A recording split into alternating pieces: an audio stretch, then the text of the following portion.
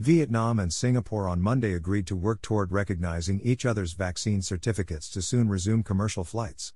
At a meeting in Hanoi on Monday, Foreign Minister Bui Tan Son and his Singaporean counterpart, Vivian Balakrishnan, agreed to speed up the establishment of a working group for mutual vaccine certificate recognition so that their two countries could soon resume air travel to revive the economy. Many Singaporean investors have also been eyeing the Vietnamese market in recent years, while around 12,000 Vietnamese citizens live in Singapore. Vietnam closed its borders and cancelled all international flights in March last year, and allows in only certain categories of visitors with COVID-19 quarantine requirements. It recently increased the quarantine period to 21 days as it battled a more widespread outbreak triggered by new strains of the coronavirus.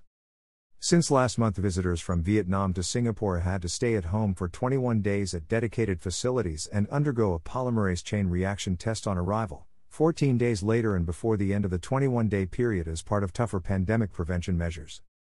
By Vuan, vnexpress.net, June 22, 2021.